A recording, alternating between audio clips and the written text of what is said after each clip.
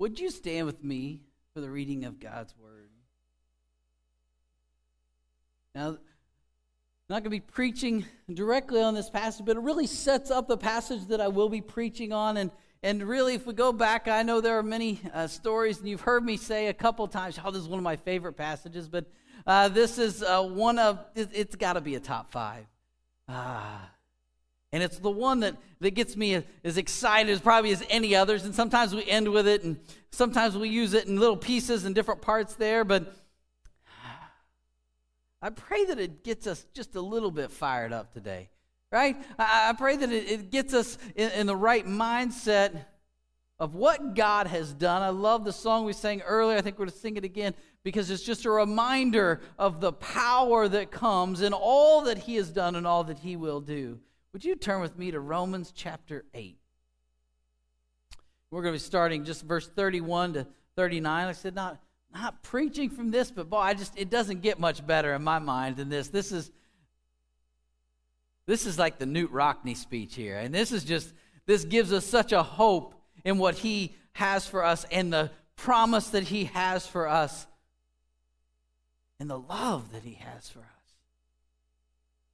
The connection, the intimacy that God desires for us is found so wonderfully in the words of this passage, the words that Paul has given. What then shall we say in response to these things? If God is for us, who can be against us? He who did not spare His own Son, but gave Him up for us all, how will He not also, along with Him, graciously give us all things? Who will bring any charge against those whom God has chosen? It is God who justifies. I'm going to repeat that for us. Who will bring any charge against those whom God has chosen? It is God who justifies. Who then is the one who condemns? No one. Christ Jesus, who died. More than that, who was raised to life, is at the right hand of God and is also interceding for us. Who shall separate us from the love of Christ? Shall trouble or hardship or persecution or famine or nakedness or nor danger or sword? As it is written, for your sake we face death all day long. We are considered as sheep to the slaughter. No, in all these things, this is my favorite line, we are more than conquerors through Him who loved us. For I am convinced that neither death nor life, nor angels nor demons, nor the present nor the future, nor any powers, neither height nor depth nor anything else in all creation will be able to separate us from the love of God that is in Christ Jesus our Lord. Amen? Amen. This is the word of the Lord. Thanks be to God. Dear Heavenly Father, Lord, we pray, Lord, that we read your word, not just these words, but all of them, that we feel connected to you, that we feel your love, that we feel everything that you would have for us, Lord. Speak to us and let us listen. Let it be forever a promise, an excitement, a connection, an intimacy with you that reminds us of this truth, that nothing will separate us from your great love for us that is in Jesus Christ. Amen. Amen. You may be seated. I'm going to change just a little bit here. God doing that. He does that every once in a while. But still going to be the main thing. As whipped up as we are, why is he talking about some of this? And see, we always stop here because guess what? That's where chapter 8 stops, right? Well, we know, and I always like to remind us because it's a good teachable moment, that these chapters and these verses, they are not in the original. These are things that we've added to help us get through it, and that's fine. And so when we talk about a spot, we can go to it quickly, but it doesn't really always stop exactly there. See, Paul has a problem here. Paul is wrestling with something. Paul wrestles a lot, right? Paul's wrestling with something, and it's something that many Christians throughout their walk wrestle with. It is something that the world has wrestled with in the most ugly and unbelievable of ways. The people have abused and misused his word. Boy, you thought you were going to get something just ready and exciting, right?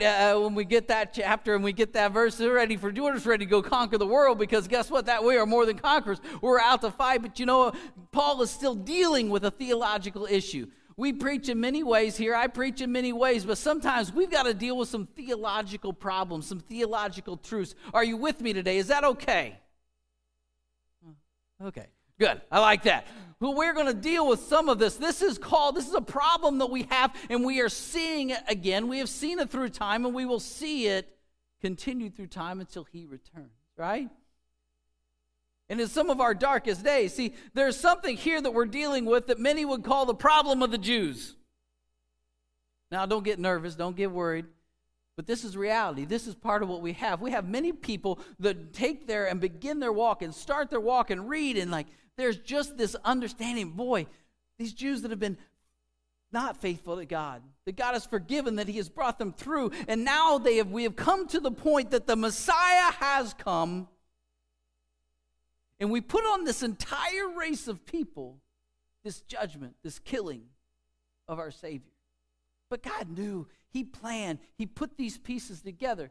But if they will not even acknowledge and understand that Jesus is our Messiah, what do we do with the Jews? Does anybody ever wonder that? I think there's probably a lot of people that were like this, I don't know what to do with those, right? Paul didn't know what to do with those. Paul's confused sometimes as well, and he speaks to these. But this next passage speaks so much to that. I want us to be able to have this. And I don't want us to go out into the world and have these discussions in complete ignorance, because I think that that's what we've done. We kind of stay in that ignorance is bliss. Well, we don't have to deal with it. We don't have to talk about it. As long as nobody brings it with us, we don't have to deal with it very much, right? But we've even seen in society today this word that we keep coming up to and hearing, right? Anti-Semitism. Anybody heard that in the news? Ever before in the last years?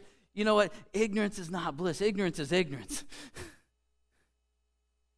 And so, I'm going to skip to the end here, because I want you paying attention to what I'm saying and not trying to figure out what I'm going to say.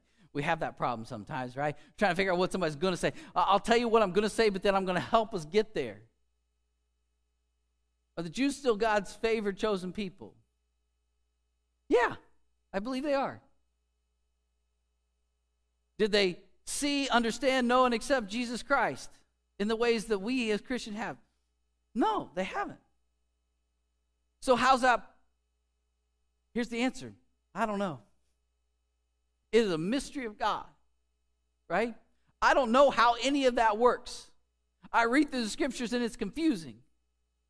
But I think we're missing some of the point. And that's where I think Paul is at. And I stand before God, correct me. Let no one hear anything that I speak wrong today. Let it be your words. And if I say something wrong, let no one hear it through your divine power. God, I pray that as my personal prayer this morning.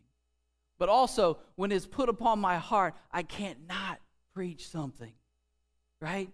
It's hard. We don't like to think about those things. We don't like where our mind goes in some things. But you know what? I think Paul is telling us, really, we can think about things, we can study things, and we can still understand and know that there's the mystery of God. And here it is. There is freedom that it's not for us to do. We may think about it, but it's not for us to condemn, to judge.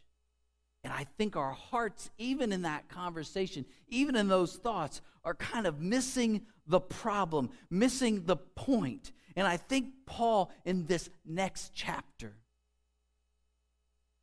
is thinking about such things. Let me read back through real quickly.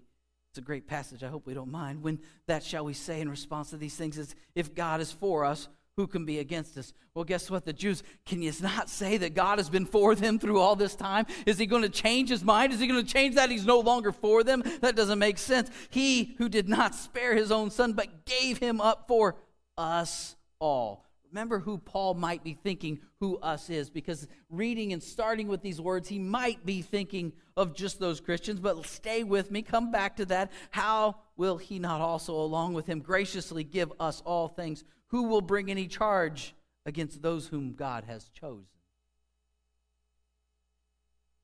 It is God who justifies, not us. Let God do what God does. Who then is the one who condemns? No one. Jesus Christ, who died, more than that, who was raised to life, is at the right hand of God and is also interceding for us. Who shall separate us from the love of Christ? And all those wonderful words. Now, like I said, I don't think it stops there. I think when we read into this next part, we see something in Paul that is important. And he starts it out in a way that says this is important. He's saying to his audience, listen, I pray that my words are true.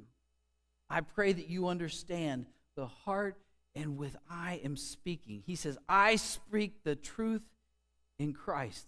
I am not lying. My conscience confirms it through the Holy Spirit. Man, those are some big words there, right? This is saying, I'm telling you the truth. This is saying with every fiber of me, this I am sharing. I am giving over to you. Listen, trust me in this. I believe it is through the Spirit, is what he's saying. I have great sorrow and unceasing anguish in my heart.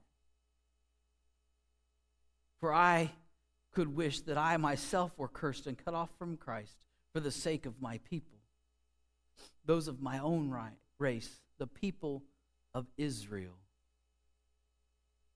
You hear what Paul is saying here. These are no light words. These are heavy words for him. He is saying here, I love these people so much. My heart and my burden for them is so great. I am anguished over what they are missing out on in Christ, that I would give up my own relationship with him. I would allow myself to be separated. Now see, you can't just read that passage. Don't you have to understand what he just said, that nothing can separate me? They go together. He's saying, I would even give up and be separated from him if it were for them, that they would come to know him. Now, how they come to know, I don't think we can fully grasp.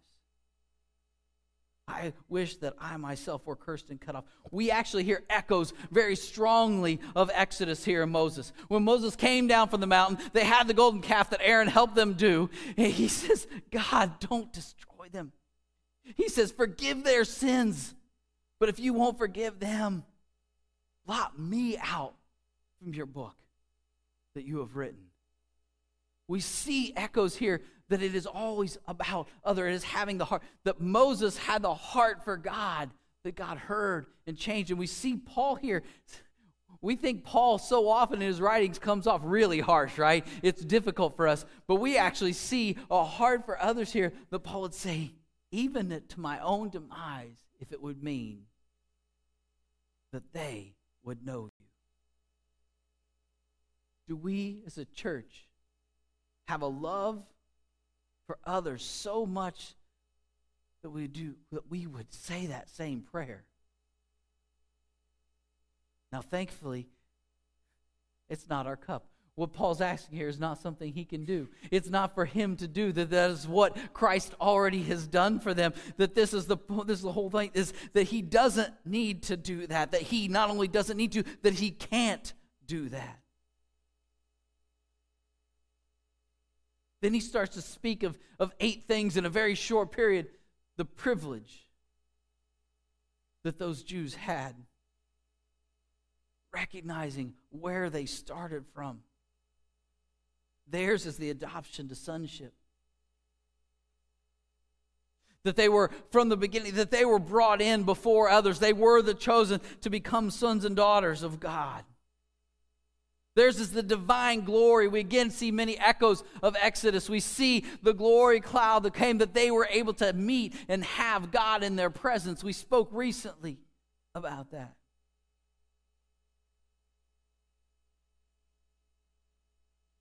the privilege of the covenants, that he is a covenantal God, that he gets into this relationship with us. We see that throughout that because of his hesed, his covenantal faithfulness, his covenantal love. And I tell you, we are at a time of Black Friday, right? Who's my Black Friday people? I know I've asked that before. None of it? Oh, I don't buy it. Nobody is, okay, I'm starting to see some hands. Now, it used to be a lot bigger thing because you had to go out. You had to get up early. You had to stand in line, try to be one of the few that would gain something that there's a limited amount of, right? That there was something big. And that's kind of how we treat God a lot of times, is we think that there's not this abundance of glory, that there's an abundance of grace, that there's an abundance of mercy, that we have to hold on to ourselves instead of sharing this. And we used to think about it like this. But now, you know what? Good Black Friday, I don't even know. It doesn't even make any sense to call it Black Friday anymore, right? And then they added for a little while Cyber Monday, but now you don't even have to wait for that. Weeks beforehand, everybody can get the same deals, right? It's the same thing. Everybody gets it. You just got to get on and you just got to do it. The only way you can't really get the deal anymore now is what? To ignore it. To not accept it.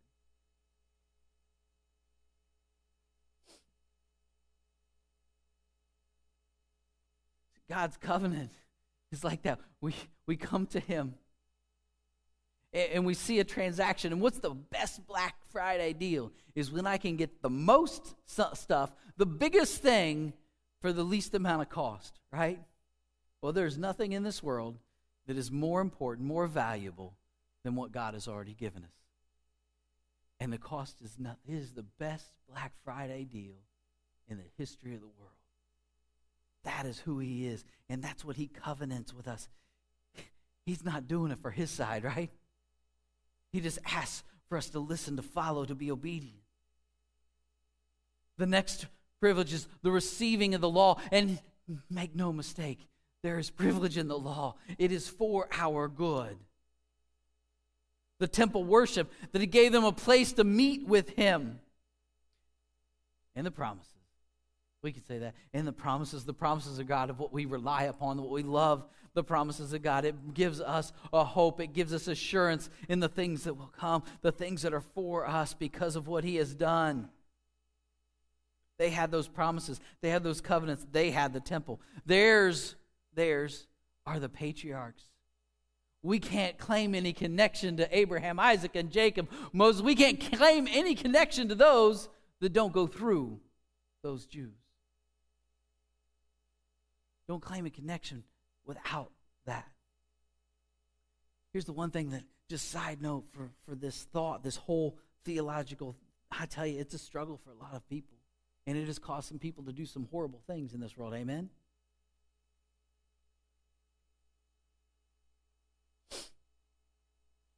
If we had lived then, and we've been those, we wouldn't have acted any different. We would have been at the bottom of the mountain, melting down our gold to build a calf. That's how it works. We can go back further if you want to. We can go back to Genesis 2 and 3. We were in the garden. If you think we would have done anything different, we're wrong. There's connection.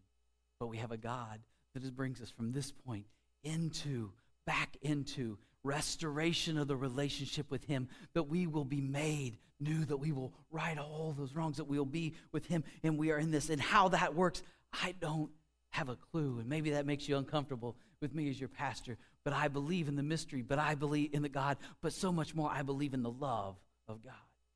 I believe that when he says his promises are true, that he spoke to them before he spoke to us, that he's not changing his mind. How that works, I don't know. And Paul says, I don't have to worry about how. I don't have to. These were favored. Theirs is the patriarchs, and from them is traced the human ancestry of the Messiah, who is God over all, forever praised. That is a whole nother sermon. He is calling one of the few places we actually see, and it's translations, a lot of arguments, the Messiah who is God. It's one of those places that would bring about some real theological truths. That's another sermon. But all this to say, it is not our cup. There's something else here that Paul changes so subtly that we might not understand. And this is this is something I think that is key for who we are called to be as Christians too. First 8 chapters of Romans, when he's speaking about these people that came before these chosen people, he uses the word Jew. And usually that word is for other, that others called them, that you were speaking from an outside perspective.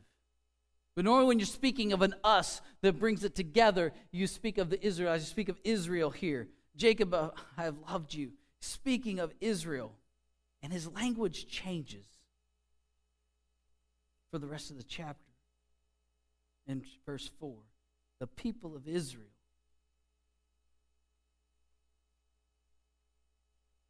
I think he's recognizing that there's no separation between he and they. He may not understand it,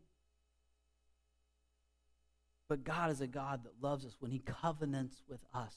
And he has his hesed, the covenantal faithfulness, the love for us. He will remain faithful to that. You see, he doesn't even stop there. He continues his language. See, we have a new covenant, right? We can go back to Jeremiah 31. There's a new covenant, but it's not a different covenant. It is a renewing. It's an extension. It's a clarification. It's a completion. It's not a rejection. It is a new covenant that is made more complete in the Messiah. It's not a change of that. He is not denying them their place, but he changes and proclaims their privilege. See, even further on, we could go on throughout these chapters here, and we see some wonderful language about grafting, right? That the Gentiles that he is speaking to, they're being grafted in, but he even tells them, you do not support the root supports you. He is making the connection that we're grafting in. If there's nothing good that we graft into, that doesn't work. It is only that is grafting into something that is strong, something that is good, something that is apart. He is not separating us from him, and I don't think he is separating us from them. And Paul is saying there is an us here. Like I said, I sit before you and I cannot explain it. I've wrestled with it. But there is this problem that many have had over the years. And so we're preaching today, I believe from God's word, to continue that unity, even in our lack of ability to fully understand. To not fall into the traps of us and them. To say, Israel, that we are connected, we are still apart. We have been grafted into the relationship that they had, and that God will restore. And that is important to who we are as Christians, as followers of God. And when we have messed that up, it has gone horribly, horribly wrong. And has not been something that is a reflection of who God is in his love. That's why it's important that we do not fall into those traps. That there's a continuity in his story that has included all these things. And yes, we should have broken hearts for all those that haven't fully realized and understand what a relationship with Jesus Christ can look like. But that's where our heart is, that we would give everything, that they are more important than us, that we would put our own salvation, if we could, so that anyone would come to know him. This isn't a Paul that hates the Jews. This is a Paul that is heartbroken over them. And anything different from us is not according to God's will. They are we. And I believe that we even have a lot more outside that I want to make them we too. Because I can remember when I was not part of we. When my heart was changed. When my life was changed. When everything changes. And I'm born again. I'm born new. That I'm given new life and given and to be a part of this promise that has been a building throughout these ages.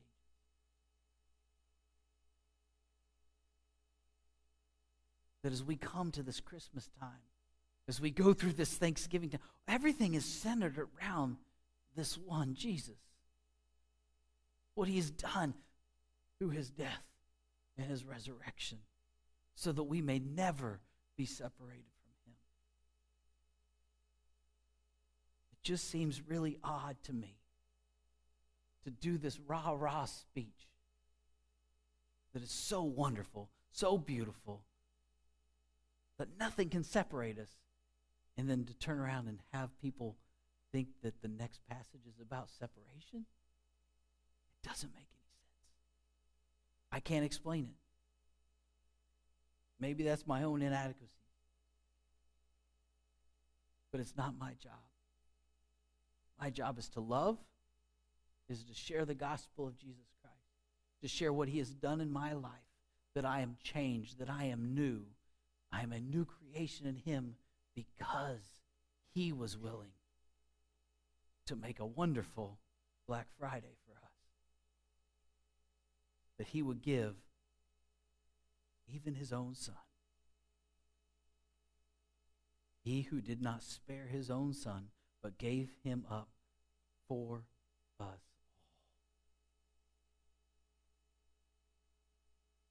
I pray that we start seeing other as just future us. And he is good.